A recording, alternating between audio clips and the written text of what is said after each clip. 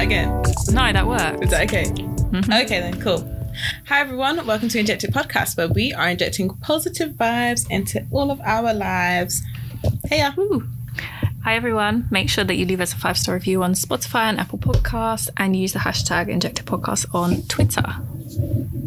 Yup. Hey, I'm Alexandra. And I'm Deanna. Welcome. Hey. How's everyone doing this week? I'm doing good. Actually, update was not really... actually, it's kind of exciting. So I went to the cinema on my own for the first time yesterday. Oh, how was that?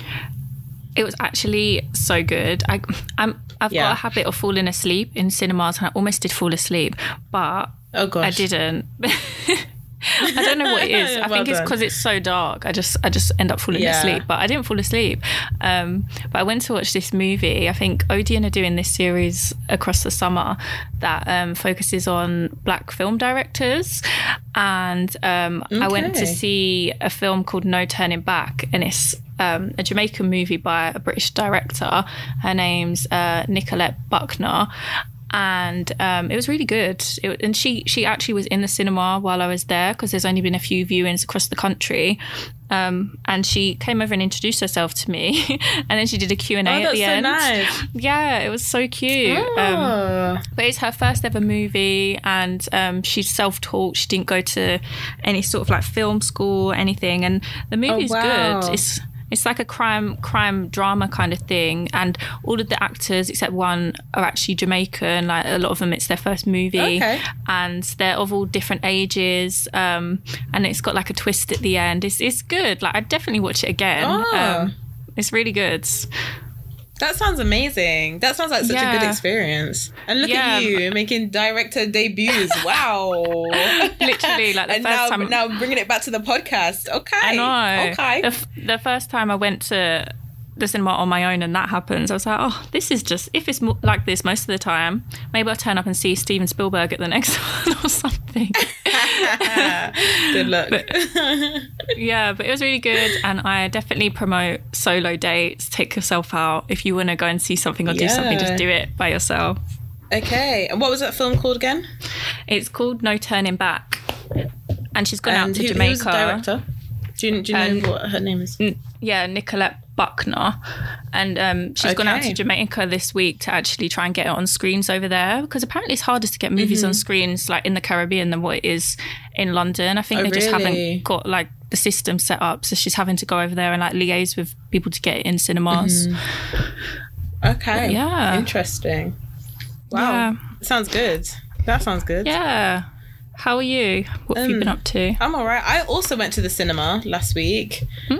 So I went to see Nope, which is so funny. When I was when people were asking me, "Oh, what are you going to see?" and I was responding, "Nope," and like literally, Jordan Peele does not make his titles easy to let people know what you're going to see, because imagine like people ask, "Oh, what are you going to see?" Get Out. Oh, what are you going to see? Us. You know what I mean? People are always gonna be like, huh? What do you mean? It simple. Literally. So like I'm telling people, what are you gonna see? Nope. And people are like, sorry? I'm like, no, that's the film. I'm going to see Nope.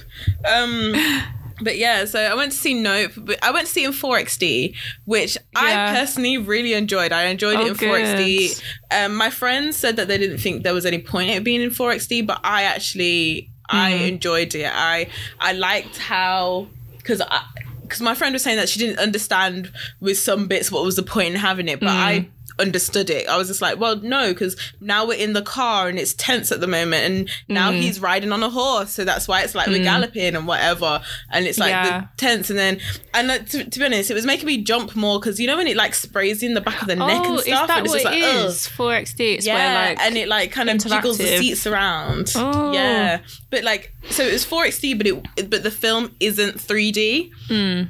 Which I was happy about, because it's like I can't stand 3D films, and it's like I don't see the point anymore in these 3D films. Like you watch 3D films and not everything is even that 3D. Like I saw Black Panther in 4XD, and that was 3D as well.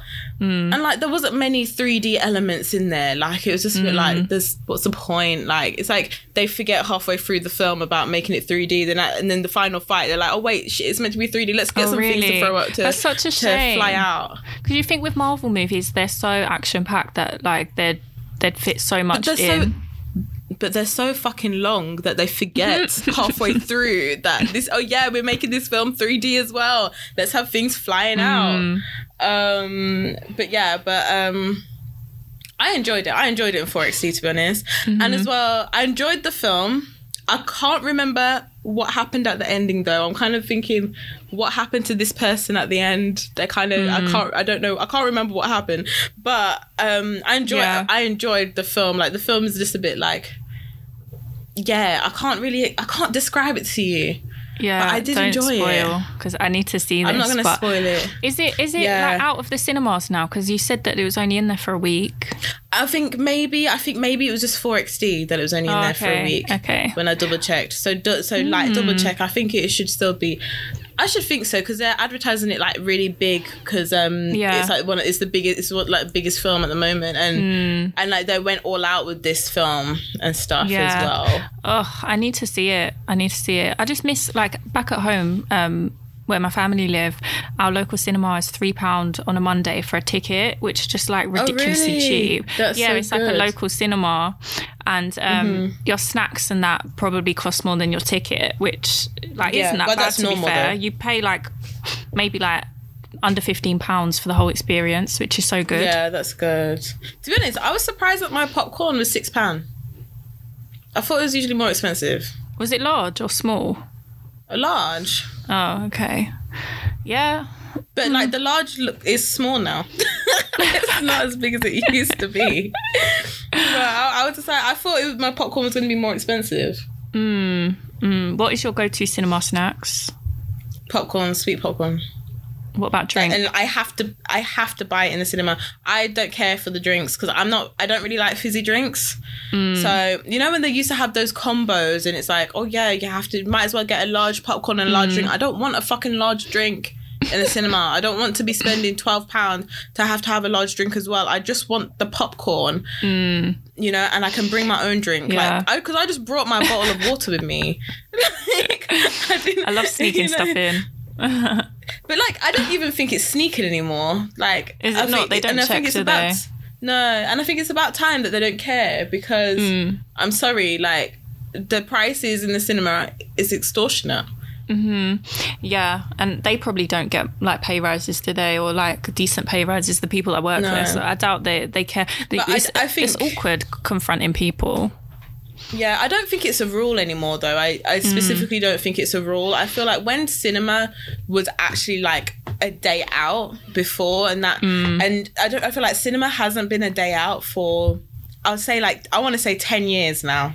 Cinema hasn't really been a day out as such. Not since like Netflix and streaming has come out. People are spending less money actually going out to go to the cinema because it's like, why am I going to go and sit and watch something on a big screen when most people have big screens in their houses, you know? Yeah, it's true. So it's not even like, I think since like for the past 10 years, because it's not a novelty, I think people aren't really caring if you bring your own snacks because the tickets, they've just raised the ticket prices anyway to be extortionate. So yeah, I just love going to the cinema. The whole experience is just so cute.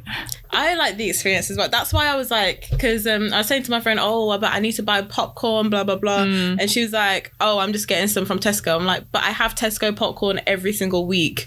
Like cinema popcorn is different. Like I need the popcorn from the cinema because it's fresh and it's warm. And it's like, I like cinema popcorn. I normally get popcorn and then I get one of those drinks. What's it called? The slush things. Yeah. Get one of them. That's the thing. I don't like slushies either. It's like, they're too cold.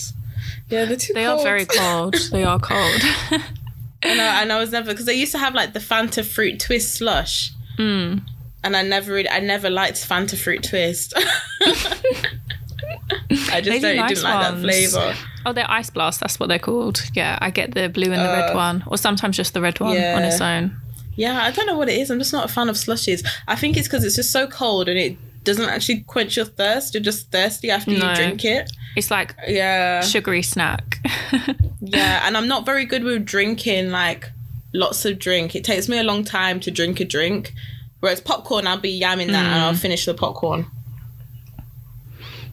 Yeah. But yeah, if you don't like munching in the cinema, I'm the worst person to go with because I'm going to be munching I was just loud thinking and this. I don't care.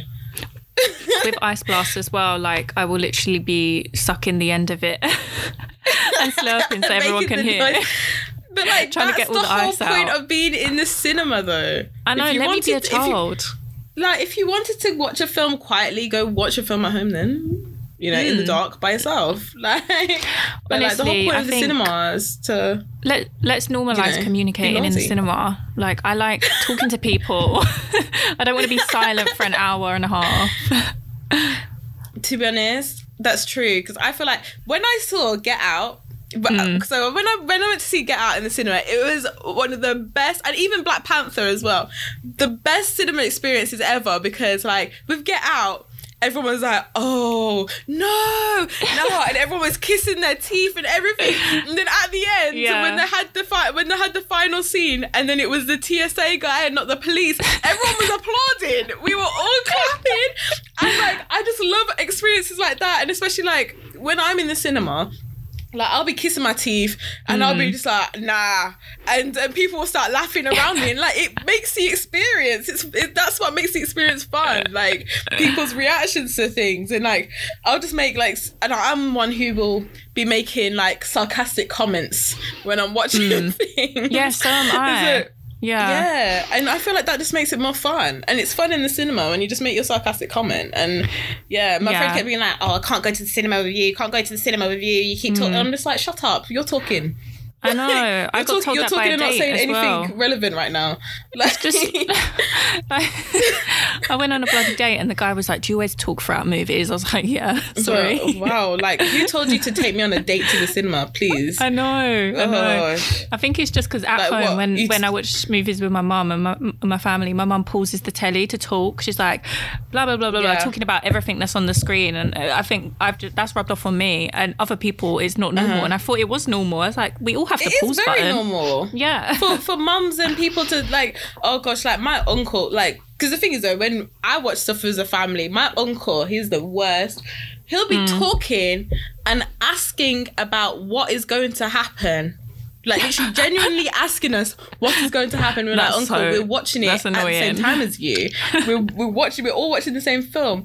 And then as well, like my mum will just start talking, but like no one will pause the TV, and then it's like we have to rewind, and it's just like everyone's just talking. It's not even like no one's making kind of like fun, sarcastic comments. You're just talking. See, that is the difference. Like if I was just talking, then fine. But I wasn't talking. I was munching my popcorn and then just be like, and just like screaming at random parts because it was funny.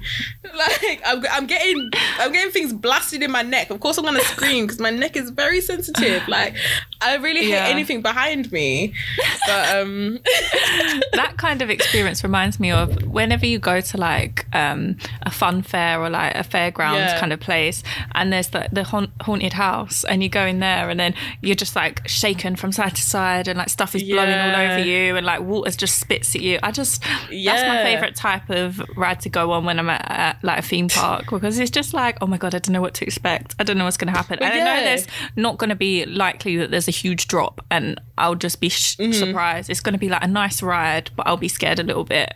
Because that's like because that's what I was like with the 4XD. I'm just like, oh, this is like a roller coaster, basically. Because they're like flying around like this, and it's just like, what is happening? Then we're getting stuff squirted in our necks, and then like, oh, there'll be blood splatters, and then we'll get wet on us, and it's like, ugh. I love that. Yeah, you can't expect people to be silent. Everyone's going to be shouting at that. No, when you're getting shook around, like if you're just silent, that's boring. Like as much as my friend kept saying, oh, you keep doing, like, shut up, you were having fun, because I was making my comments. Like, stop, please. Oh yeah, that's so funny. I just love cinemas. I love feeling like a child and going with my snacks and talking and chatting and, you know, enjoying the entertainment. That's what I'm paying for. Exactly. Yeah, but that was fun going to the cinema. Like, it seems like I go to the cinema like once every 2 years now, something like that. But yeah, that was fun. And then I also binged watched Never Have I Ever. I don't know if you're ready to talk on this. Are you ready to talk? Have you finished? No, I haven't watched anything yet. I haven't. You've watched it within like 2 days. No, I literally watched it in 1 day. Oh my God. I literally which is what I normally do. I normally binge watch everything in a day. But don't worry, guys, we're not going to spoil them because Diana hasn't watched it yet. So, you know, at a normal time when people have watched it all, we'll then talk about it. But I thoroughly love this season though. Just loving seeing the diversity, loving to see so many Indian characters. And yeah, I just love it. I just love seeing so many brown people on my screen. And because that's the thing, like, you know, when people like shouting about representation, blah, blah, blah, blah, blah, like, the thing is that I actually don't need to see black representation all the time. Like, I don't have to see just black people represented. I want to see all different people represented. I'm saying that right? Yeah, represented. Yeah, sorry, it is sounding wrong on my mouth. But yeah, and it's enjoyable to watch. It's enjoyable to watch a culture. It's enjoyable to watch an Indian girl and her family and those cultural the cultural themes that they go through, and I love it. So yeah, that's also what I binge watch. Nice. Yeah, nice. I need to watch it, but just been watching other random stuff. Yeah. Anyhow, so we were just chatting about this. So there has been some divorces from the cast of Love is Blind from the new season. Very interesting. Already. Well, is it already? Have they been together for 2 years now, though? I think. Ouch. Yeah, because it was recorded way before it came out because they did the reunion, didn't they? Yeah. It could be 2 years. And they had the pandemic, so it might be 2 years. So they lasted longer than quite a few, but it's strange how they both divorced within like a few weeks of each other. Yeah, like announcing it. Yeah. So that's true. Danielle and Nick, who Danielle was the one that would just argue for nothing. She just argued and she seemed very insecure, and she just wanted to start arguments about anything and everything, even though Nick was just like, hold on, I'm trying to talk to you. Or Nick was actually going through something and Danielle was not having it. She was just like, no, but you need to be focused on me. And it's just like, yeah, but like literally my family are saying XYZ. Yeah, but that's not good enough. Focus on me and my family. And it's like, mate, hold on, girl. Like, Nick, blink twice. He was in love with her though, or he was like, he was infatuated. Yeah, infatuated. Yeah, it was very weird. And he was very full on too as well. Yeah. I think he was under her spell, but then I don't know if he wanted to even be there. He was just there.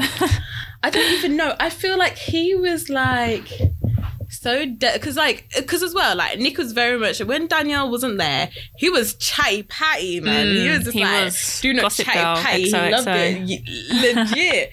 And I just feel like he was just like, I don't know, he liked the idea of being the perfect couple. So anything, if Danielle was like doing up anything and showing him red flags, he was trying to kid himself into thinking, no, it's okay, because we're going to be the perfect couple, we're the strongest couple, we're going to be the strongest couple, we're going to be the Lauren and Cameron. That was kind of like what he wanted.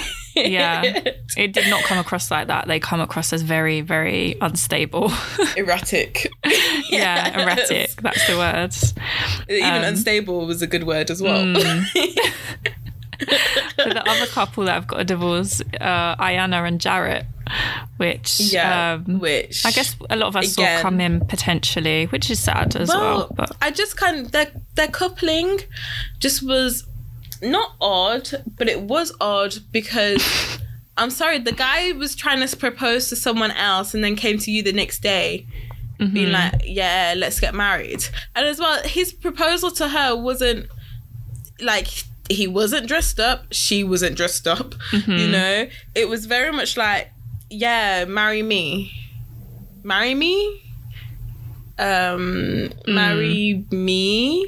maybe. Yeah. Like, it was very much like question mark.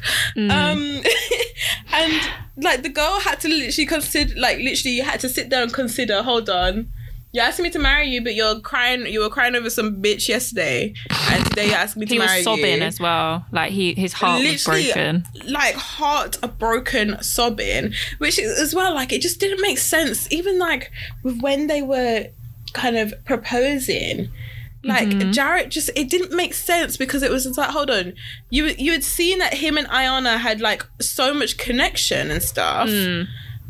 But but he really wanted to get married to Mallory because Mallory liked football and owned a house. And was Spanish. Yeah. And as well, he had a problem. Didn't he have a problem with Iyanna being in school as well? Yeah, because he thought that she wasn't independent enough, whereas Mallory, had her 2 houses and, that stability. But it's just like, but mate, what do you want? Do you actually want someone that you can build a life with, or you're just kind of moving with one of your boys? Because that's what it sounded like. He couldn't make his mind up about. Yeah, but then to be fair, he did have more common interests with Mallory than what he did with Iyanna, because it definitely was like, oh, you were his second option. Because But they had more of an emotional bond, though. And wouldn't you think that emotional bond? Maybe. That's true. Could have been. Because it was about her childhood, wasn't it? Yeah, but also he was emotional with her as well. Yeah. So I don't know whether they had the emotional connection, but was it like authentic, or was it just because they've both been through shit? Just because both of them had kind of experienced trauma. True. And as well, anyway, that Jarrett was showing hella red flags about, oh yeah, I keep in contact with my exes in case they work in HR. Oh, the HR thing. Oh, these men. Oh gosh, we're struggling out here. Oh god, I need to stay in touch with my ex in case she works for HR. Like, if that come out of someone's mouth, I think you're joking. I think I'd laugh in your face. I'd be like, what? Literally. You can't be for real. HR. Out of all of the HRs in every single company, but she just might happen to work in HR in your company. It's like, all the reasons you could say, this is why I stay in contact with my ex. Maybe because, like, she was close to my family. Like, we actually spent a lot of time together. like, yeah, I get it. I wouldn't really enjoy it, but I'd kind of get the excuse. But sorry, she worked in case she works in HR, even though she doesn't work in HR. Oh, I'm confused. Do you just date HR managers? Must be so he can get a job. Bit easy for him. Yeah, he's looking for those houses. Application process. Yeah. But yeah, it's sad. I don't like hearing that people have got divorced. But yeah, so this season, none of the couples stayed. There's only 2 of them, I think, that got married, and none of them stayed together. And I don't think any of the others who, didn't get married are together either. So it's an unsuccessful season of Love is Blind. Shake was right. Yeah. Maybe love isn't blind. Maybe love is blurry. Shake reminds me of Andrew Tate a little bit. No, he's getting his tips from Andrew Tate. That most definitely. Yeah, he listens to his podcast because he's trying to start a podcast and all of that. Yeah. Be misogynistic. Well, Andrew Tate's been banned from Instagram and Facebook now. Well done, girlies. Yeah. We took him down. We did it. Well done. And all the YouTubers that I just see making videos on him as well. Yeah. Thank God. But yeah, on to the next. On to the next one. So I guess a little bit of news. Not really anything that stands out, but recently leaked footage come out of Liz Truss, the soon-to-be Prime Minister, potentially. Yeah, maybe. In 2019, she basically said... This was 2019, that wasn't that long ago. No, it wasn't that long ago. And people were making out that it was long ago, but it wasn't that long ago, pre-lockdown. No. But she said British workers... We all remember 2019. Anyway, sorry, carry on. She said British workers need to put in more graft, suggesting that they lack skills and application of our foreign rivals. And they basically British workers lack the mindset and attitude to make us a more prosperous country, because there's a little desire to change our working culture. People outside of London lack productivity. Wait, so rude. Only people outside of London? Wow. Okay. You haven't met these men. Okay. Anyway, but yeah, carry on. They lack productivity.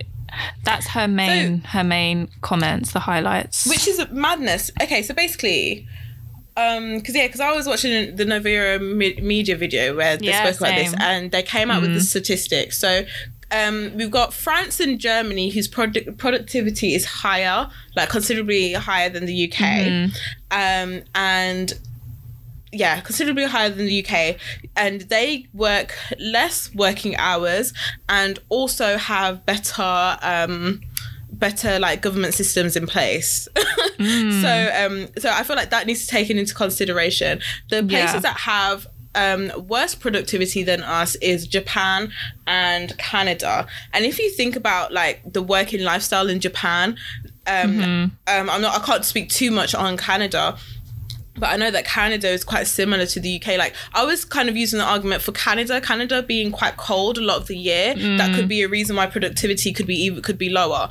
And then also with Japan, with the lifestyle that Japan is, like everywhere, especially like when you're living in the city, like you got kind of like accommodation and rooms are very small. You like that, and that city lifestyle. So sorry. That city lifestyle is very like claustrophobic, and it's just very much like kind of you're at home in your small room, then you at work, and that's it. And I feel like that could be another reason why productivity could be lower than us in Japan. So I just feel like this is more of a comment on the lifestyle, like the life and well-being of the people in this country, and how we don't have enough support kind systems and stuff. Yeah, support systems for a better way of life in this UK. I think that is a very like a stark kind of contrast of like, what's the word? I think that just shows like this whole idea that the UK is less productive. Yeah, it's very telling of actually what systems do we have in place to help people have a good lifestyle. At the end of the day, a lot of people people have been suffering and dying of austerity more so than before underneath this conservative government, and I feel like productivity can be a reflection of that, because like why should we be productive if we can't even pay to have a life? And we can't buy homes. Like, what are we being productive for? We can't afford electricity.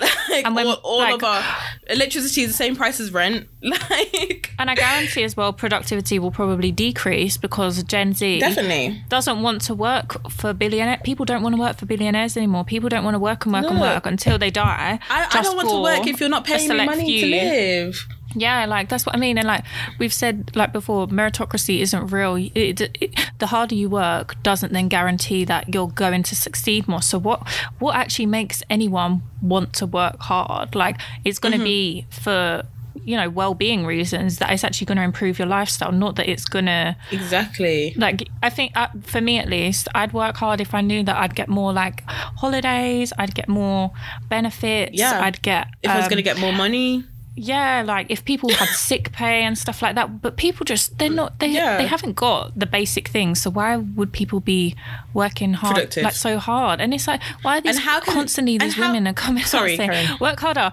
work harder, work harder? Like, leave us alone. Gosh, literally, like Kim Kardashian, fuck off. Like, and as well, I feel like it just shows though. Oh, I forgot what I was gonna say. So annoying because it's right on the tip of my tongue. But it's like, what's the point in working hard when it's like you can't have anything to show for it? It was right on the tip of my tongue. I don't know what I was going to say. It was right there. It'll come back. But yeah, it's gosh. It takes the piss. It's just like, leave us alone. If you want us to work harder, then maybe give us some sort of incentive to work harder. Because why would I work harder? And what's the point in working hard? Why should I work hard when it's like, when I can't afford a life to live anyway? What's the point of me working hard for a life I can't afford? They'll literally steal the soft life quote and tell people soft life is like, they'll start using it like how they use woke and snowflakes and everything else. God. Literally. Like, this soft life nonsense. Like, bitches, you guys have been doing up soft life for how long? Failing upwards, all that bullshit. What do you guys think you guys are doing? Like, you guys are doing soft life. You guys are, killing people because you can for soft life, just because you don't want to do your jobs. You guys aren't fucking productive because you don't want to do your jobs and you don't care about other people, but you're telling everyone else that we need to be working harder. For why? Work harder for what? For what life? What am I gaining from working harder? My pay is decreasing and I can't go nowhere. So what do I have to gain from being more productive? I don't have anything to gain. And it just, I think it's just an attack again on working class people because, it's convenient that people outside of London are the lazy ones.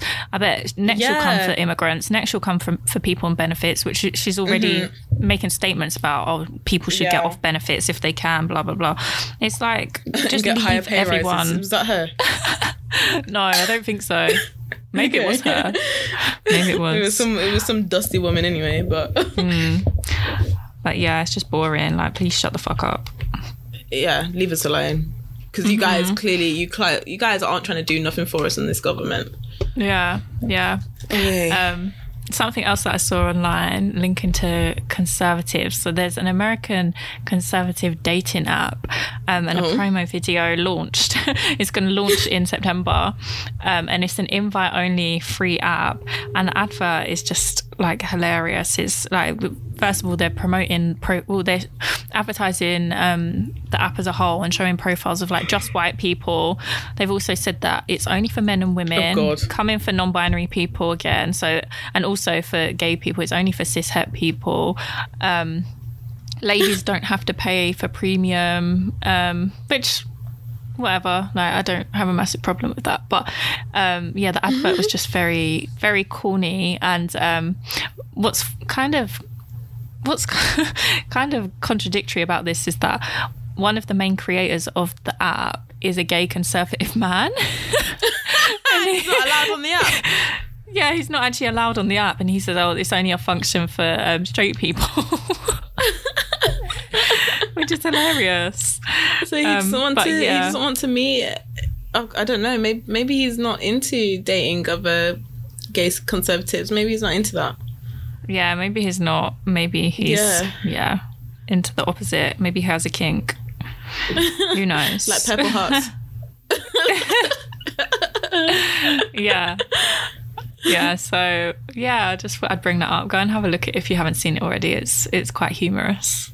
Yeah, okay, that's madness. Purple Hearts, by the way, just for anyone who's confused, is a new Netflix film, which is basically like war propaganda, and I've heard it's very awful, so I'm not going to bother watching it, but yeah. No.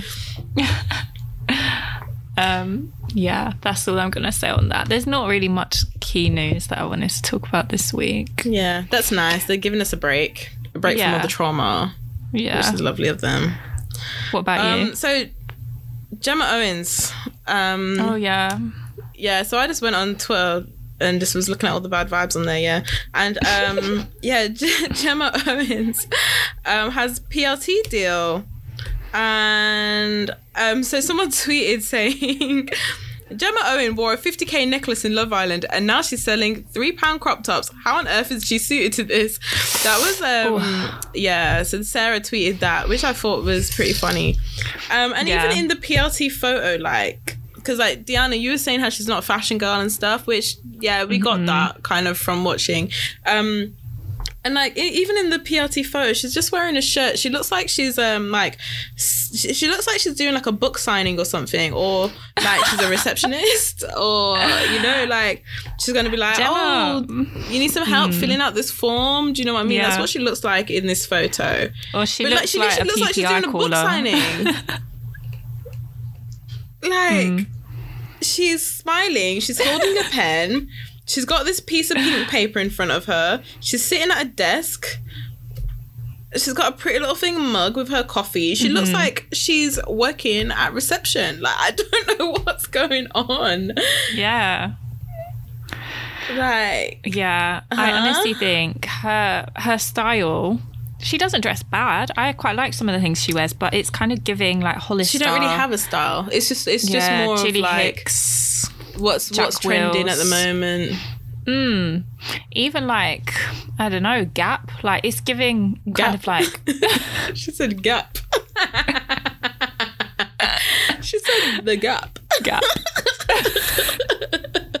It is though. Like, it's not giving Pretty Little Thing, which is fine. But then it's like there's a lot of the girls in there that were more fashion girls than her. So why did they go for Gemma?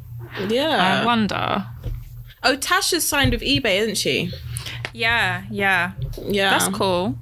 That is cool. And Tasha was the fashion girl of the season of this Love Island, isn't it? She was. Yeah.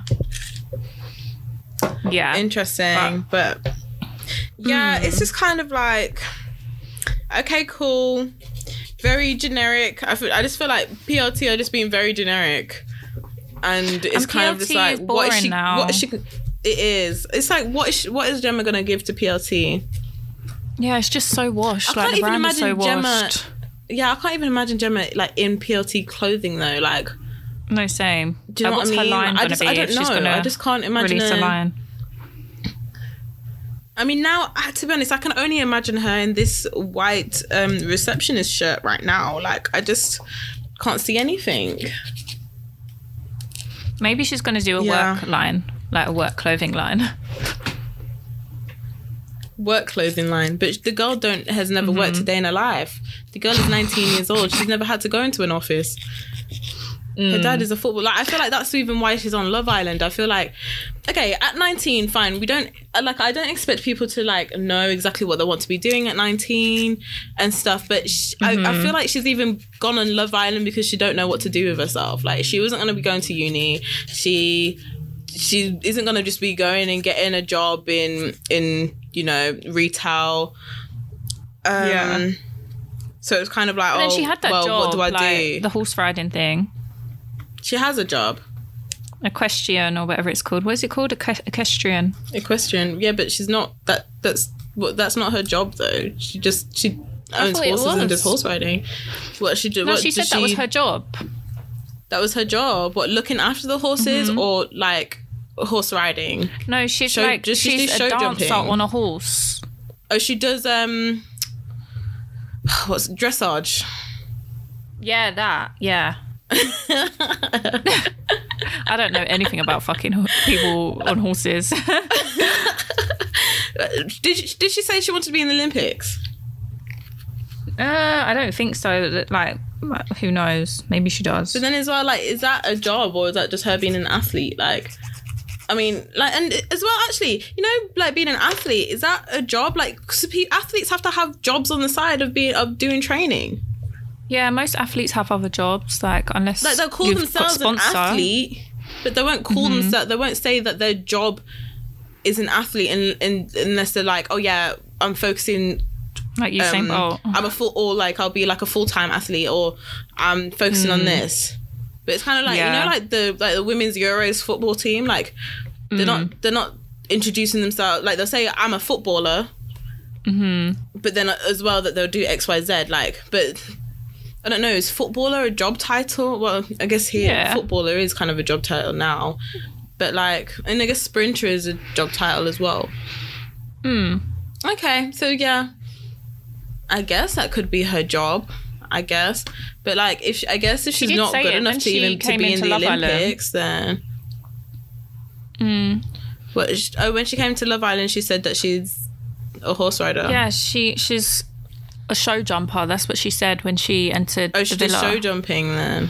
Is that it? So she did show jumping and just dressage. I don't know. She said one of them. She said it to Luca. Oh, to Luca. Yeah. But what did she say in her thing? She definitely said she does something with horses. 100%. Okay. And then laughed at Luca when he says that he fishes. Yeah, I think so. Yeah, she was very rude to Luca at first. Very rude. Yeah, she was like, your name's weird. Yeah, and then she's laughing at him for being a fisherman. Yeah. Because she laughed at his job. And then when Liam said that, oh yeah, he played a bit of football, that she was laughing at Liam about him playing a bit of football, like looking down on him. And then when Lucas said it afterwards that he played a bit of football, she's like, oh really? It's like, what the fuck? What is this double standards? You're just not nice. Yeah, because Liam was like, oh, I studied sports science or something, or physio. No, what was it? Physio she was or looking something. down. No, it's sports science. And she was like, what? Yeah, and she was looking down on him. Yeah, she was very rude. I'm sorry. At the beginning, I still haven't forgotten that. She was very rude, very classist. Yeah, it showed, girl. Anyway, I don't know what you're gonna do at PLT, Gemma, but okay. Good luck. I can only say okay. I don't even know if I can say good luck. The girl comes from money already.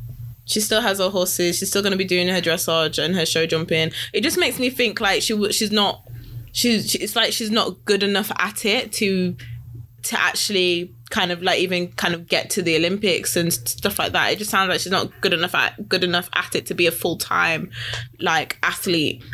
Yeah, but then could you say that about everyone else's occupations on Love Island, like Danica and Tasha? Like, are they not good enough dancers? I don't know, because those industries are quite competitive, though, aren't they? Like, because like Danica and Tasha would both benefit from being on Love Island to get that exposure, so then they can actually take their dance career full time, and Tasha even to take her modeling full time, because that's why you see a lot of models go on Love Island. Yeah, you know, very true. Just gets their name out there. Whereas, like after Gemma's been on Love Island, no one's looking for her horse riding career. It's true, but then that would be quite cool. We don't relate to it. I quite like when people keep their jobs, like that keep doing their jobs and are influencers alongside, like after Love Island, like Dr. Alex. Like he's really cool now. He's got like series on ITV. Okay, I think it's good, but then how is the British public going to take like a sport that is actually quite elitist because it's very expensive? Well, I don't know. Maybe she promotes it and, you know, gets deals with the horse brands. In the cost of living crisis, everyone spends their money on going horse riding. Yeah. Or like if she was really cool, she could do some sort of like free lessons, or like free events. Free lessons. I don't know. Like she could do something creative and like fun for like young girls that want to get into that industry that can't afford it. Like that would be really cool. But like, because I've heard about like, because my one of my old colleagues, like she does horse riding and she plays polo a lot, and she's spoken about like kind of like the polo teams and stuff like that, and how to get into polo and stuff, and like it's achievable. You can do it. And apparently they make a lot of money as well. Like, the money's there. Polo. But then it's just like... Because sometimes I just think about these sports which are kind of like gatekeeper sports. Like, for example, like with rowing as well, that is also quite an elitist sport because of like the costs of it. And also like archery, you know, I love fencing. Archery. So fun. You know... I got an A-star in school for archery. Oh, well done. But do you know what I mean? Like these sports to kind of pursue them full time and outside, like one usually is people who have land, people who like can afford like to go to those clubs. Also like golf as well. It's like you know, a lot and like even like Formula One, when you come into that, like these sports are kind of quite elitist sports. Yeah, it's so true. The other day I went to that place in Stratford, Roof East, and they have lots, it's like a rooftop bar, and they have lots of those like quirky games. And me and my friend, we did baseball, but there they had bowls, they also had archery, and they had other like weird sports that you probably have never played before. So stuff like that is quite a cute introduction, like if it's something that you've never done before, like stuff like that is a cute, cheap way of doing it. But then if you want to take it to the next level and join a club and get professional, it's not the same. Like, it's not the same. it's like how you get these bars and stuff, they bring out these sports, but it's like how, you know, like with trampoline parks, it's not real trampolining. And when I was trying to sign up for a trampolining club again, like it's like I can't, because it's like I'm like 8 years old anymore, and I've got piercings and shit, and it's just like, you know, and it's like I can't do something that I still enjoy and that I still have some technique in, and that I still want to develop technique in, because it's only seen as, because of the age I'm at, it's only seen as a pastime. You know, and like I can't go to a proper trampolining club just so I can actually do trampolining. Similar with tumbling and gymnastics as well. Like it's like, oh, you're too old to do it now. You're not in the sport anymore, and you're not trying to be an athlete and whatever. It just tells you a little bit of what this country prioritizes, because like, for men, you can play football. There's so many clubs everywhere for guys to continue playing football throughout their whole lives.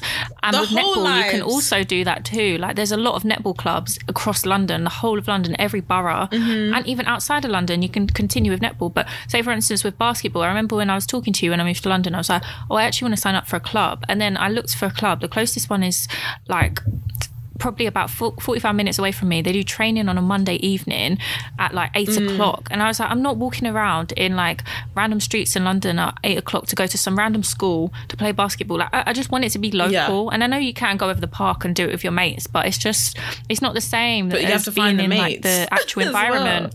Well. And I also need to find some mates. So you like playing basketball. It's like some sports are easy to continue with, and then others it's just like virtually impossible. You've really got to like look hard to find the right places. Yeah, exactly. And as well, because like when it comes to the equipment, so even if we come back to the Gemma thing with horse riding, like, okay, so you can continue horse riding, you know, if you own some horses. You know, where can I buy a horse? You know someone who owns horses, you know someone who's got the land and stuff, and you know where to go. But you know, it's a bit difficult you know, you live in the city in a flat and you have no horse space, you know? It's true. You've really got to be outside of London. Like, I don't know how many people here own horses. I know a few people back home who do, but I've never met a London person really who owns a horse or who grew up horse riding. Yeah. Interesting. Anyway, what's next?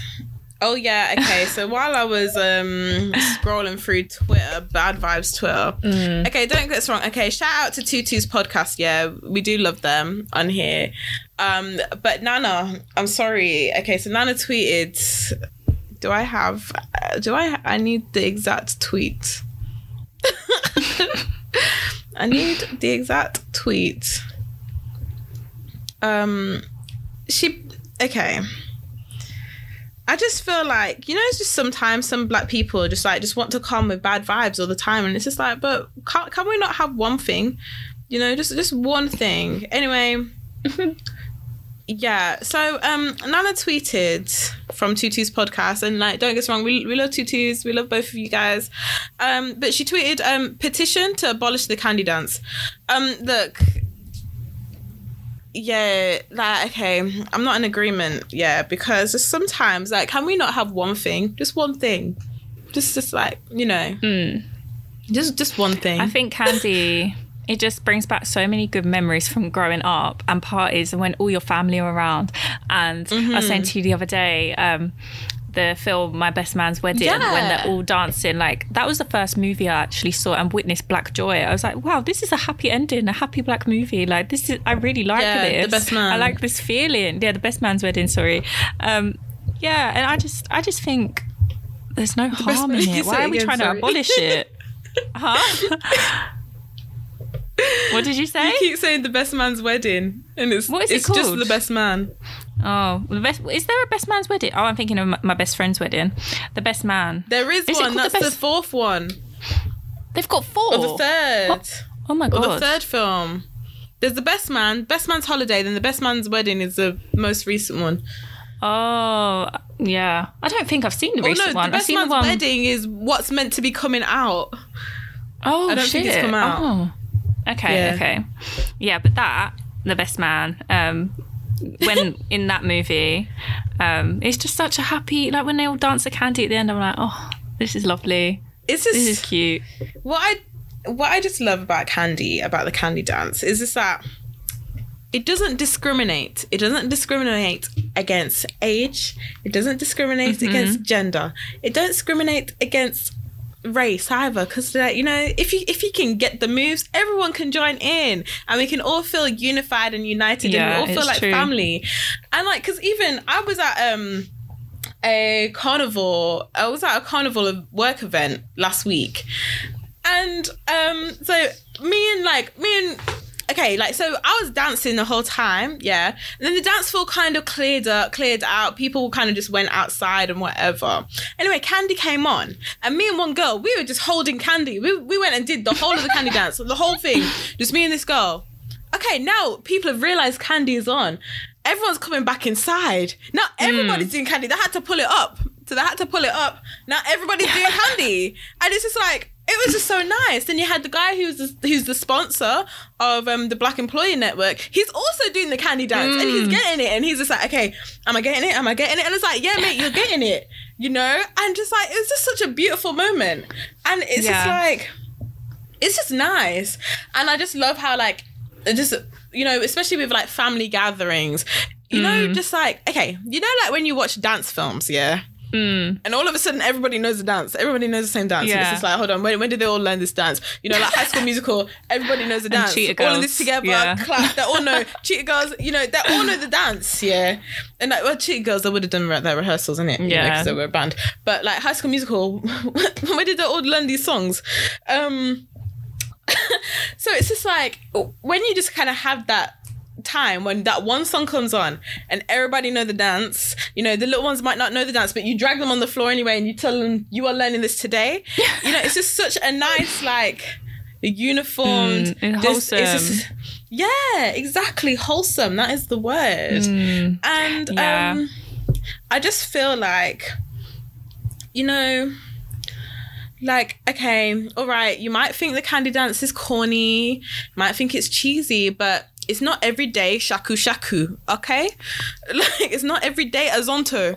Like, sometimes, you know, some people, like, you know, when we don't have the footsteps. Some of us are not, like, we're not from Africa, yeah. We don't have the footsteps to be doing shaku shaku, you know, all the time. And yeah, we don't all get it. We don't all have it, you know. Some of those dance moves, they're complicated as well. There's like a lot of knees shaking and hand movements, you know. There's a lot going on. Whereas Candy, 1-2 step, forward, back, hop around, you know, simple, all on beat. It's one of them ones as well that it spreads across all, like, generations. Like, your grandparents will be doing it while you're, like, I don't know, nieces and nephews are doing it too. You're teaching the 2-year-old how to do it too. And there's not many things that are like that. Like, and also, it's one of the small things, even though you say any race can get involved, everyone knows it's a black dance. Everyone knows that when that song comes in, the black people will get up. And it's like, there's not that many songs that can do that. And that is, we've actually been able to gatekeep a little bit, because normally it's taken like straight away. But that somehow has just lived on. And everyone will get involved. It's just, it's nice. And the song is a tune as well. It doesn't get boring. I don't think it gets boring. I never get bored of it. No, I don't think the song gets boring. I love I still love the song. It's just like, oh, this song is a tune. And then I was like, oh, you do that dance to this song. Oh, okay. Let me get to know then so I can join in. And it's just, it's just nice because, and as well, I just feel like it's just nice having a dance that can involve everybody, because, you know, like with kind of like, you know, some of the movements like shaku, azonto, blah blah blah blah blah. It's like, you know, like everybody stands in the circle and is like, hey, you know, to the one person who wants to do all the dance moves. Yeah, and someone's man. And it's just like, you know, like, while it's enjoyable and it's enjoyable to watch, but you won't see me getting in the circle to embarrass myself, because, like, obviously, like, I'm not a dancer, you know. Like, if 1-2 step is where I'm comfortable, then 1-2 step is where I'll stay. You know what I mean? I agree. I don't think it needs to be abolished. And she was probably joking when she tweeted it anyway, but just, it doesn't need to be abolished. Yeah, can you just let us have one thing, please? Like, anyway, I was just saying, like, can we have one thing? Is that okay that everybody can join in on? and that we can say is like a black thing. It includes all black people. Do you know what I mean? Yeah. You know? Because as well, like when we were doing Ponder River, Ponder Bank, you know, like those moves are very simple. Everybody could join in too. But like sometimes, you know, sometimes there's a lot of steps in these dances, you know. There's a lot of steps in you know, like I know shaku, but like we don't want to be doing it wrong. No, like I'm not even gonna try. Like I'm not trying that in a club. Like I'm not trying that at a party. I'm not trying that anywhere. Like you guys can like, enjoy that one. You know, like signal the plane. You know, it's simple. Easy. You know, go on with the roads. Simple. You know, fling. It's true. Simple. Yeah. Well, fling can get complicated. Some people really know how to fling. No, but that's people who want to like fling off the whole neck though, innit? Like, you can just do a little fling of your shoulder. It's fling 2-step. But you know what I find confusing is you fling and then how many steps back do you do? It's fling, step forward, step back, and then fling again. I'm going to practice because I can never get... So you kind of like... I can never get it. You step forward, you fling, step, and then back. Okay. Yeah. I hope you guys are practicing. Yeah. I need my practice because when that comes on, I'm just like bopping. I might do a little shoulder movement, but I will not be a little shoulder fling is okay. Yeah. Oh gosh. But yeah, Candy, at least we can all get it, you know. Yeah. And we're all turning around. Everybody gets that turn at the front, unless you're in the middle, then yeah. Yeah. And you see who the imposters are when they're at the front and they're turning their heads around like, what the fuck's going on? Like, what's next? What beat am I on? And it's fine. We're not judging. It's okay. Yeah. Okay. So the London Boys also, while I was scrolling through Twitter, so you know, T-Pain said let's buy you a drink and the London Boys said no thank you. Like, I don't understand what their issue is. What is the problem? So like, okay, someone tweeted saying, met the loveliest Swedish-born Sudanese babes on my way home from DLT last week, and they were like, "What's up with London guys? They don't buy drinks." To which someone tweeted back, using the name Yardman Jamaican Flag. He tweeted back saying, "Limo, this generation of girls are just beggars, going out with expectations of getting drinks bought for them." Guys, the bar is in hell. I'm so sorry. Like, what can we do? What can we do? We're beggars for small drinks. In these places as well, like going out clubbing, going out to events, I do not remember the last time a guy actually bought me a drink. And I'm not saying I go out. Yeah, like I'm not saying I go out with the intention, with no money, but I go out and it would be nice if someone bought me a drink, but no one ever does buy me a drink. So we're not beggars. Like not many of us are beggars. I'm trying to think if anyone has ever bought me a drink, like just being out in a club. And I don't think they have since uni. And even at uni, I remember a time some guys asked to buy us drinks. And then they were debating at the bar, being like, wait, are they going to just leave us or they're going to just dip? And they were debating at the bar. And literally, I was just with my friend being like, what the fuck? Why are they debating? And then I was just like, you know, we can buy our own drinks, you know?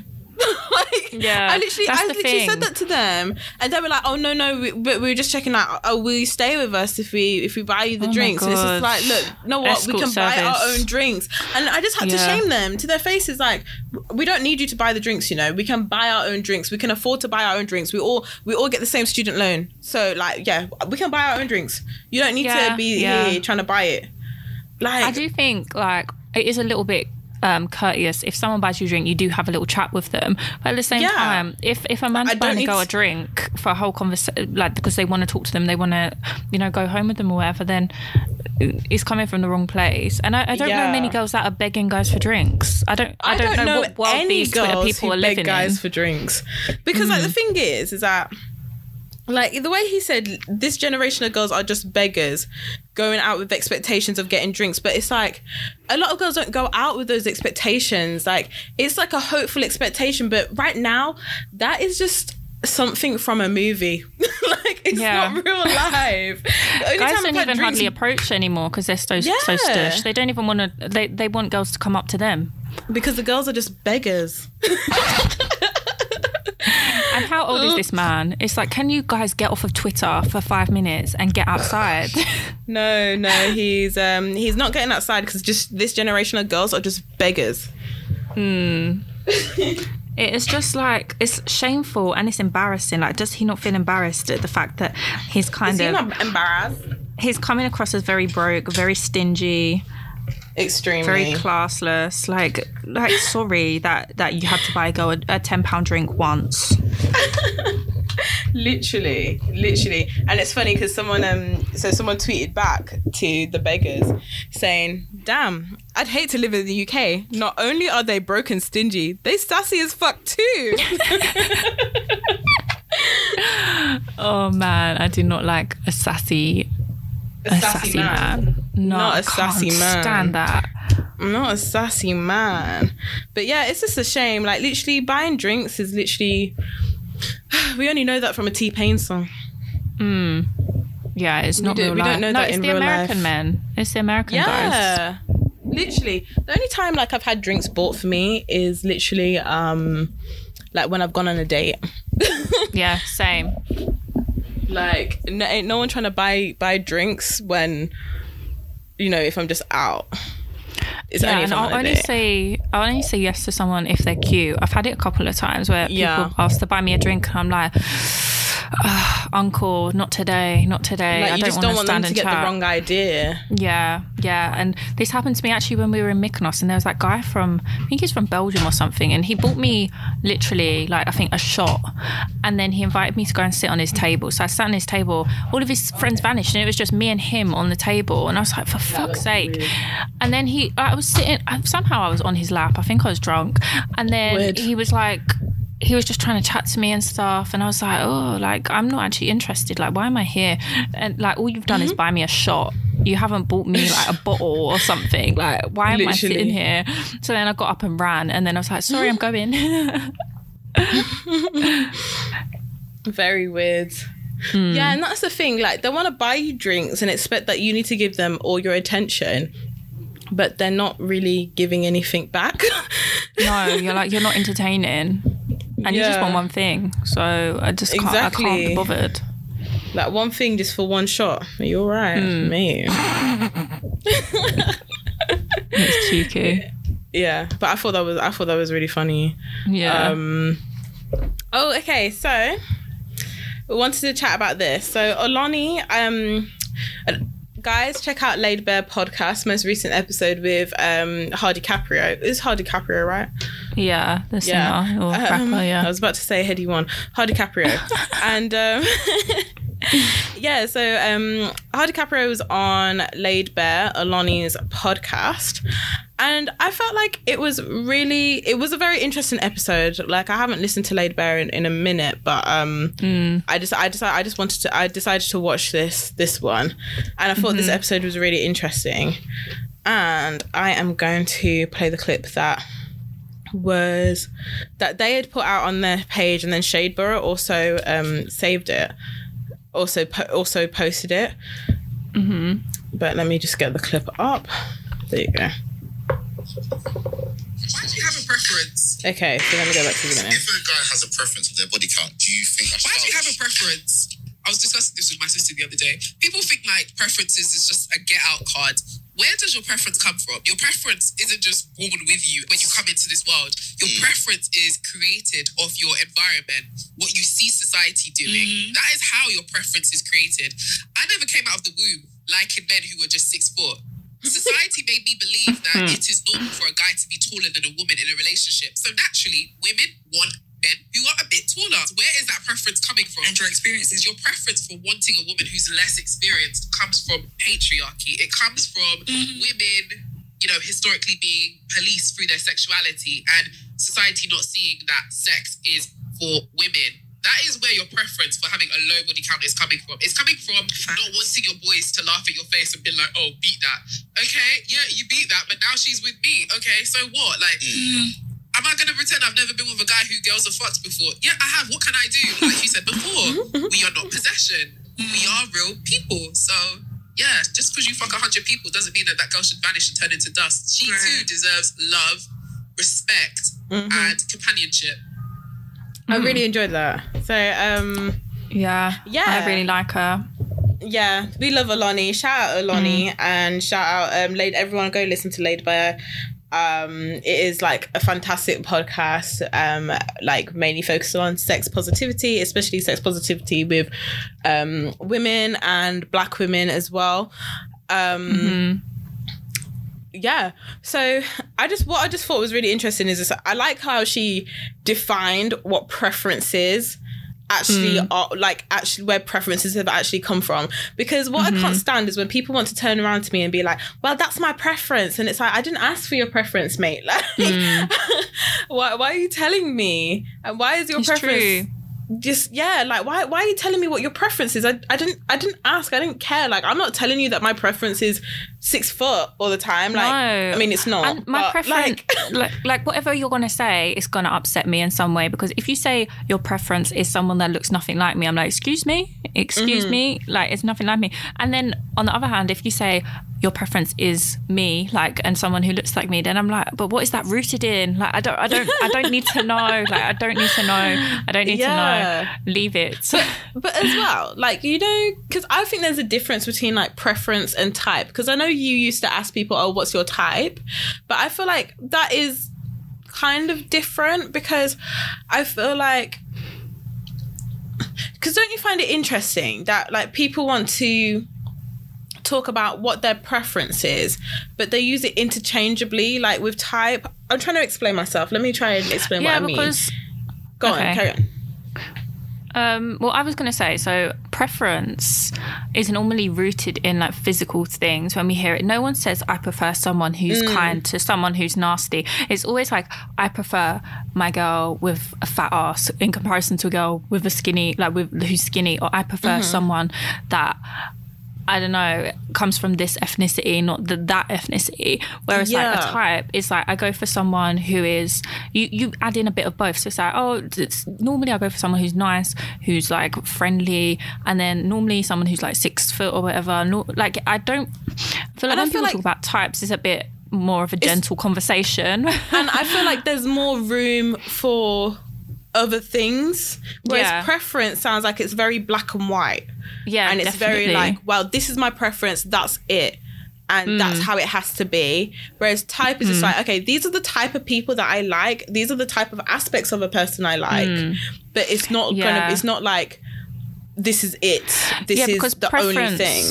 It's always opposing something else. So it's like, I don't need to know that if you're saying you like this, you're not into that. Like, I don't need to know. I prefer just to leave it. But your type, sometimes I'm a little bit interested, because it's like, oh, what kind of girls do you go for? Like, personality wise as well. Like, what I don't really ask it anymore, but like, sometimes I'm quite interested, because it's like, oh, do you normally go for someone who, you know, like works 9 to 5, or is like creative? Like, there's a lot of room for different things to be added to the conversation there, and it doesn't have to be black or white kind of thing. It can be, oh yeah, I date, I don't mind, I date these type of girls, but I've also dated these type of girls, but mainly, you know, like, like, there is room for, there's wiggle room in there, whereas preference is just very much like, this is it and this only.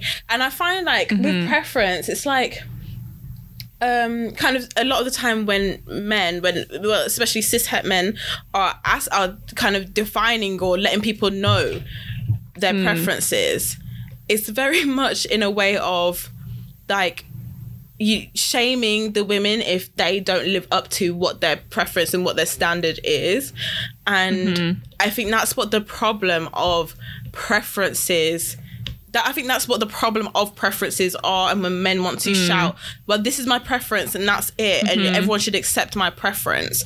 But it's just like, but no, why does everybody have to accept that when it's like you're asking for an ideal that isn't there, you know? Yeah. And it's just strange as well with the actual conversation that they were having.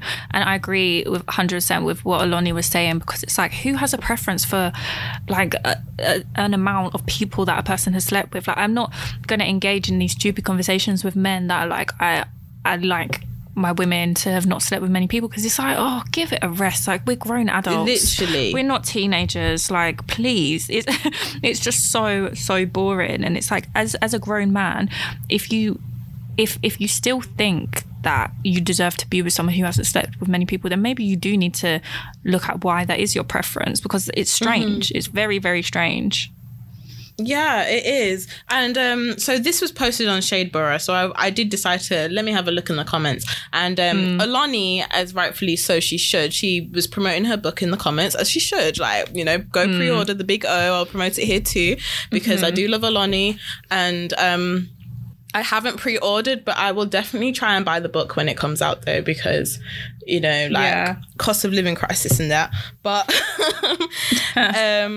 anyway, like, so someone commented saying, and tagging Oloni, like, atting her, saying, why do women like to shame men for their preferences?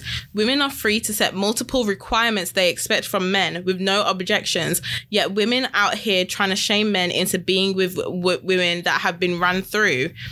What does FOH mean? Fuck out of here? I don't know. Some of my friends use this. FOH. Oh my God, I sound so old. This is so... But then Oloni said... Alani said, you came on my page to tell me to FOH. Are they sick in your family? What does that mean? FOH. Fuck out of here. It does mean fuck out of here. Okay. Yeah. Oh, so Alani's like, you came on my page to tell me to get the fuck out. Okay. Yeah. It makes sense. Yeah, so what I can dissect this, because the thing is, he has just said, and he said it himself, like, he's talking about men and their preferences, and he said women and their requirements.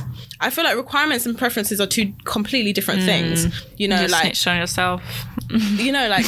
Because a requirement is just like, can you at least reach this bar? You know, you need to be like this tall to go on the ride. You know, like a requirement is just like, can you at least just bring something to the table, and yeah, I'll consider going out with you. It's kind of like a requirement is kind of like setting a boundary. Yeah, okay. Like I want someone who's employed. Like, yeah, exactly. And it's like, that's too much to ask. But, and as well, like, that can be like aspects of a person. Okay, fair enough. Yeah, sometimes maybe some people might be asking too much, but then, come on, a lot of the times women are always settling, you know, like it's statistically shown that a lot of women are settling, you know? But then, so, yeah. But then he's talking about why... about shaming men for their preference, but like a preference of, I don't want you to have, like, you should have only slept with X amount of people that's under 5. Like, that's just a weird... That's just so weird. It's like a weird... Why is that a preference for you? Why is that what you would prefer in a woman? You know, it's like not realistic. For one, you know, it's not realistic. And it's like, you guys all want, quote unquote, a good girl, but then you don't go for those types of girls that you apparently want. But you want to set that standard onto every woman that you meet. Yeah, because they'd also expect to be with a good girl who can perform like a porn star. And it's like, literally, what do you want? Oh gosh. So even this whole video is reminding me of, so I was having a conversation. I was having a conversation with a guy from Hinge. Guys, I know you guys must be loving my Hinge stories now. I don't know if I spoke about this the other week as well, but I don't know why this guy was debating with me about how... So there was a girl who we saw on Hinge, and she said that she was looking for a relationship. However, this guy knows of this girl, and he knows that his friend has been sleeping with this girl and also been engaging in threesomes with this girl. So he knows this information about this girl because his mate is being chatty patty talking about the threesomes he's having with this girl. So they're and he's there trying to say, well, this girl shouldn't say that she's looking for a relationship.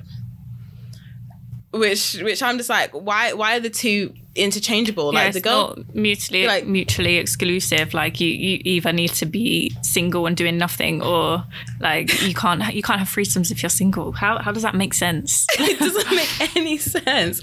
So I'm just like, well, why can't she be looking for a relationship? Like, she can be having fun, having her hot girl summer, and look for her in a relationship outside. I'm sure those guys that if she's having a threesome with two guys, or having a threesome with a guy and a girl, or having a threesome with a non-binary person, or anyone, not anything, sorry, anyone.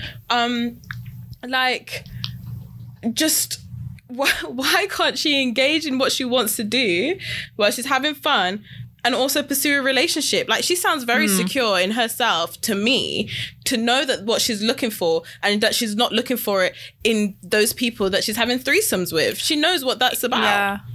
And that is kind of shaming, because we'll talk about this at some point, because I've been meaning to talk about it for ages. But the whole conversation around, do you put all of your eggs in one basket, or while you're single, do you date multiple people? Because for some people, like for this man that you're talking to, it seems like his like philosophy is like, you date one person at a time, whereas for her it's different, and people have different styles of dating, and I think that's fine, and no one's wrong.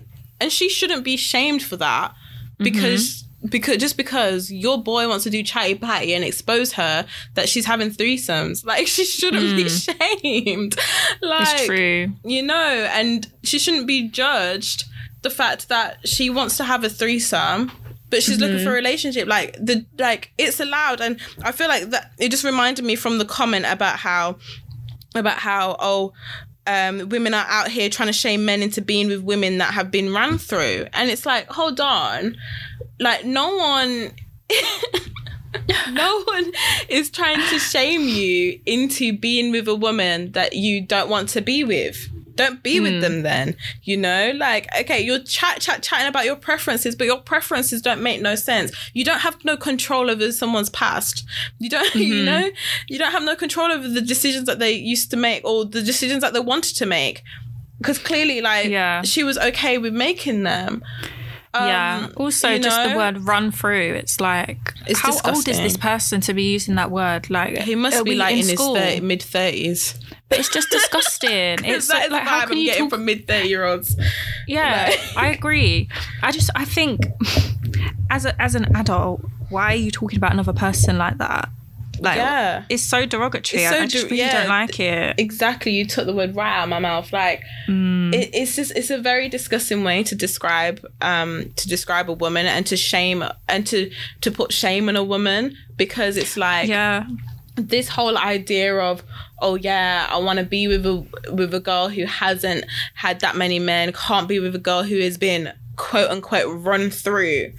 But it's like, sounding like Andrew Tate, like you're snitching on yourself again and again. You guys are pedophiles. You men, you incels. It's grim. It's so grim. I'm sorry, like, what are you men doing? Because we know that you men are out here fucking. Yeah. Like, who are you running through? Quote unquote running through. Who are you running through? So what? And so all of these women aren't worthy of love or respect because they've had sex before. Everyone's running through each other. Like, let's leave it at that. There you go. Like, I mean, come on, let's keep it real. And as well, it's just this weird, I think the shame of people's body count.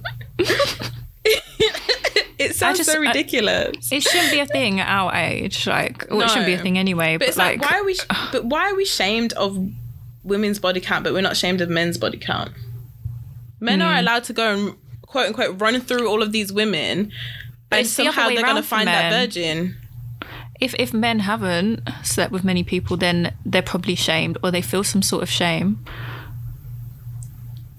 because they haven't matched up to expectations. It's weird, isn't it?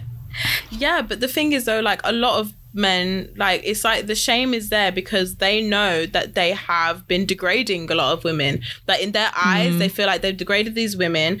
They like it because, like, they get some kind of kick from that. It boosts their ego knowing that they've degraded certain women and whatever. And so now it's kind of like, okay, you women are, that person is trying to look for a relationship. But I did this X, Y, Z to her. Do you know what I mean? I feel like, and I feel like those are the men who are loudest because they're the ones who are doing the quote unquote running through. Like, you guys don't even sound like you guys are having good sex either. Like, I'm sorry, like, but yeah, because they're so miserable. They're just sitting online complaining all day. Yeah, and it's just like, I'm sorry, wouldn't you prefer to kind of be with someone who has an idea of what they're doing? But no, you want everyone to, their body count to be under 5. It's not realistic. And like, why are we counting body counts? Why are we counting? Who's counting? Why are we counting anyway? Yeah, literally. Like, who's counting? Who is counting? I'm sorry, because like I've definitely forgotten people. Like, who am I? Who is counting? I'm not counting because like some people just is like, I'm not counting.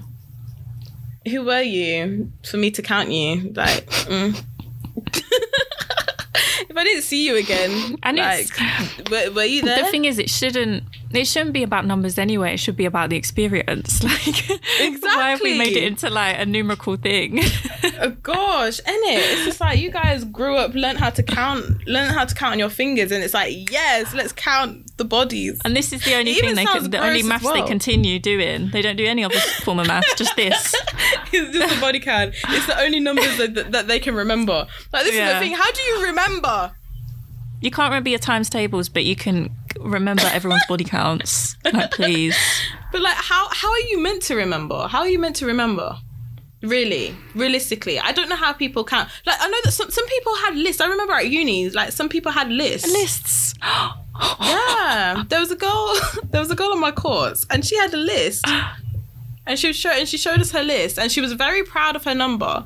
Really? But like, this is like, you know, like how kind of uni time, like, especially with kind of the white demographic, like white girls were quite proud of being so sexually liberated, and like your body count showed that you were a freak kind of thing. And I feel like body count isn't a thing, so much of the thing in the white community, because like, okay, they don't talk about it as much. Well, no, I don't even think they don't talk about it. I think like the more people, the more experienced you are. I think that's how it translates, because like people don't mind that people have had sex with lots of people, because it just shows that you're experienced and that you're desirable. But maybe that's kind of from what I've gathered from some of the conversations, because this girl was very proud to show us her body count, like, because she was showing me and this other girl. And like, this other girl, she was also white, but she dated black guys. So she showed me and this other girl, and that girl, she had been in a relationship for a really long time. So her count was 2. So, and she was very proud of her count because it was very low, and she'd been in quite a long-term relationship.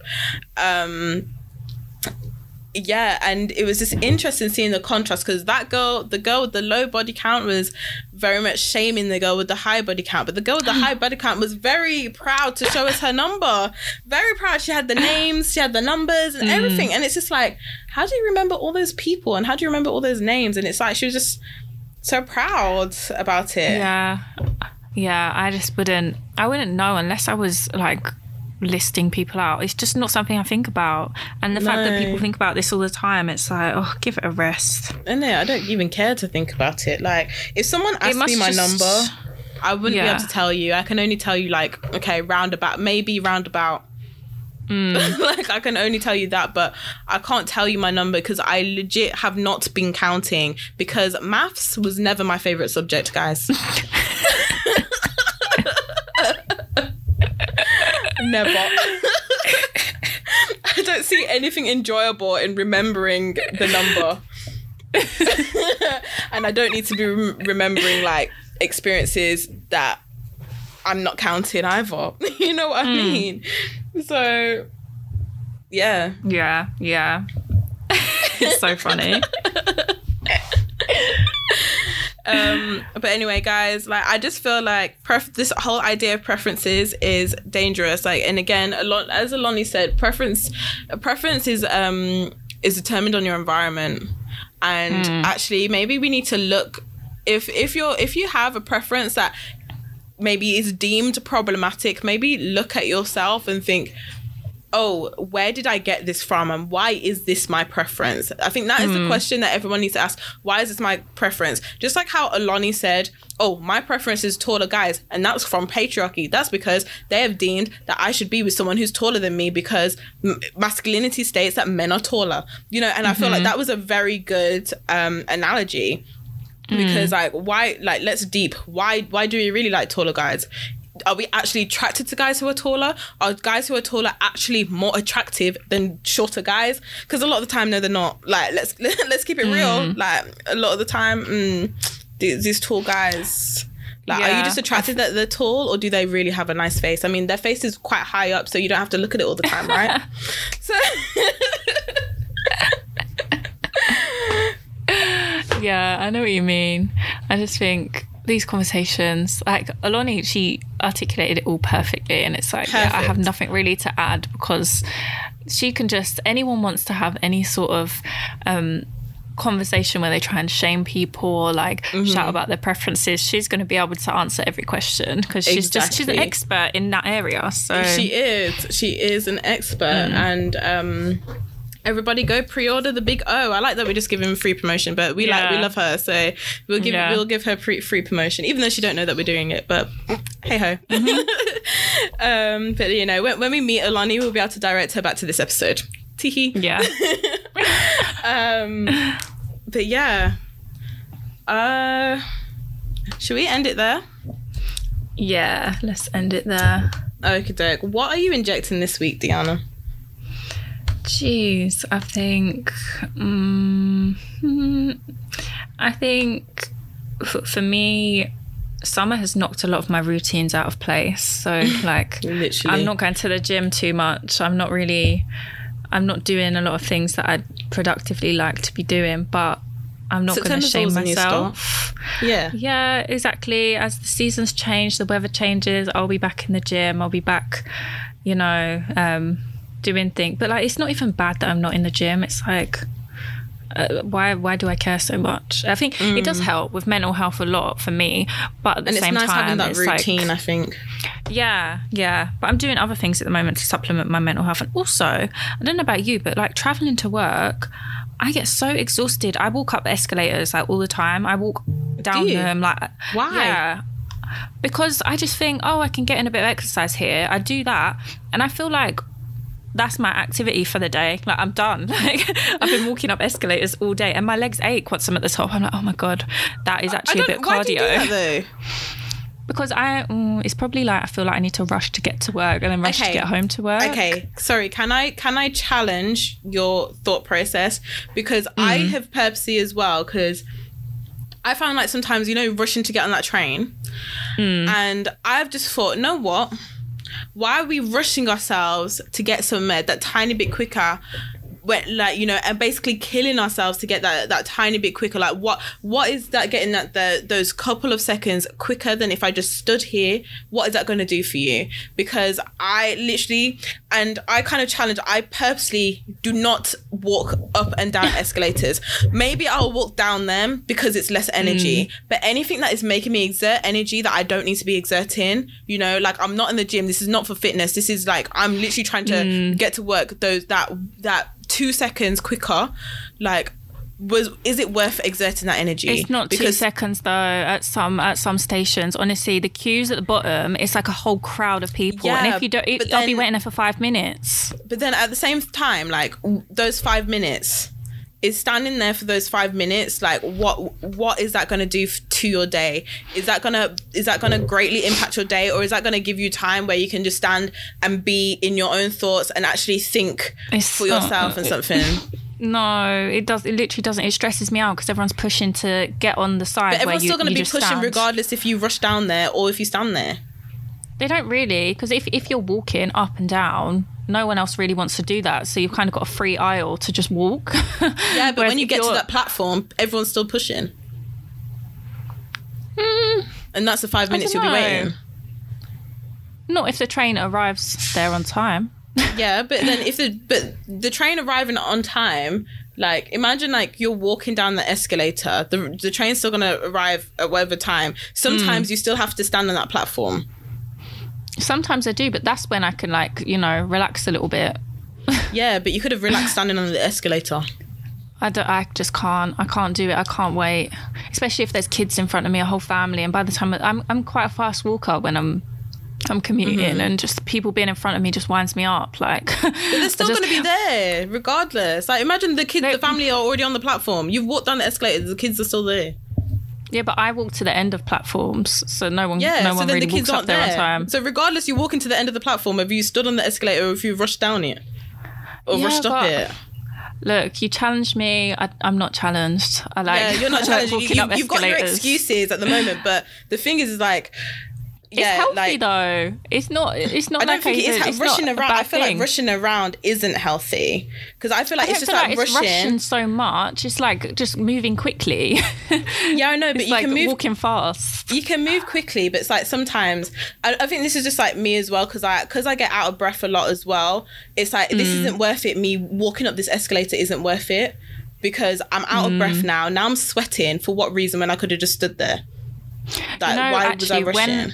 When I had COVID and like a few weeks after I had it, I was out of breath. When I tried to walk up the escalators, I was out of breath. So I was like, I'll give it a break. But I think now since I've been going to the gym more and since I've been walking up the escalators more, I get to the top of like walking 3 escalators. Now I feel good. I'm like, oh, all right, that was fine. And I quite like that feeling of feeling like, oh, I'm actually fit. I'm guessing you're more fitter than me because I'm always out of breath regardless. If I'm in the gym, I'm always out. Like literally, I can't even run at the gym. Like I've been getting better at running on the treadmill at the gym, but I'm still really out of breath. Like I can't do like high energy things like that regardless because I'm always out of breath anyway. So like for me, I'm just like, what is me rushing up the escalator gonna do? What is me running for the train gonna do?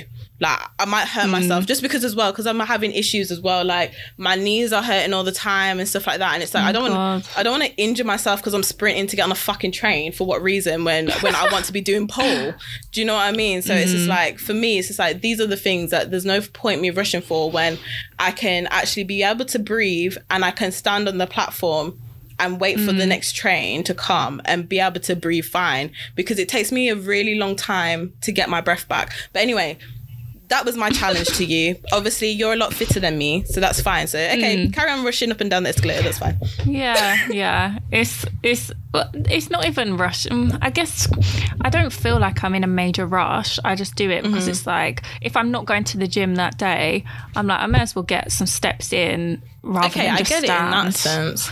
But do you feel like we're in a society where it's just so normal to do that, we don't realise that we are rushing because we're always on the go? Because that's another reason why I'm just like, I don't need to be walking up and down, because it's like, what rush am I in to get there any quicker? Like, what's the point for me to work and I'm still not getting paid to live properly? I don't, like, what's the point? I was like that more when I would drive, because I was like, I'm not rushing to get to work or get home from work, or I'm not rushing out of a roundabout quickly because like I'd rather just do everything safely. I don't really care. Like I don't really care if I'm 5 minutes late for something. I'd rather just arrive somewhere in one piece. But I guess because there's less risks walking in a station than what there is. Maybe there's more risks.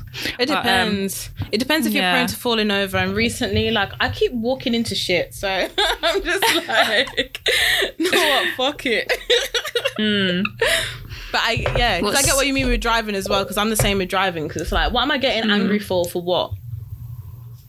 Literally, like, I can't be bothered. Why would I give myself road rage? I'll just put my music on and enjoy my drive. Literally, like, you guys can be beeping me. Go ahead. You go with your high blood pressure. I'm fine. Yeah, I'm the same. What's your inject it? Sorry, what was your inject it? I felt like I cut in because I challenged you. It was just like, don't worry if you're out of sync with your routines. Like, you'll pick it back up at some point, but there's no rush to pick it back up. Okay, yeah, I get you. And mine is basically a quote from Never Have I Ever, which was just so lovely. But basically, it is you are never too much and you are always enough. And I just thought it was just so, like, when I heard it said, I was just like, you know what? It's so true. And like, even kind of coming back to the whole preferences bullshit, it's like, you know what, guys? You know what? Leave these people in their preferences, yeah? Because at the end of the day, like, you are never too much for someone. And who cares what the fuck your body count is? Like, there's going to be someone there who, like, you are enough for them. Like, and you are always enough for yourself as well. So, like, don't be, like, listening to these people that want to be chatting about their preferences, want to be chatting about women this, women that, and kind of, like, shaming you for the things that you are. But know what? Like, you are enough. You always have been enough. You always will be enough. And you are never too much for anyone as well. And you are never too little as well. Don't even let people even try and contemplate that you're not even enough, that you're too little as well, because even that, nah. Yeah, that's you're not too little. I like that. That's cute. Yeah. But anyway, guys, thank you guys for listening, and we hope that you enjoyed this podcast episode. I'm Alexandra. You can find me at ALXNDR_NIC. And I'm Deanna, and you can find me at DEANNAB_. Yeah, on Instagram. And you can find us at injected_pod on Instagram and on Twitter. Tweet us, tell us what you think. Just let us know. And yeah, all of that. We'll catch you next week, guys. And bye. Bye.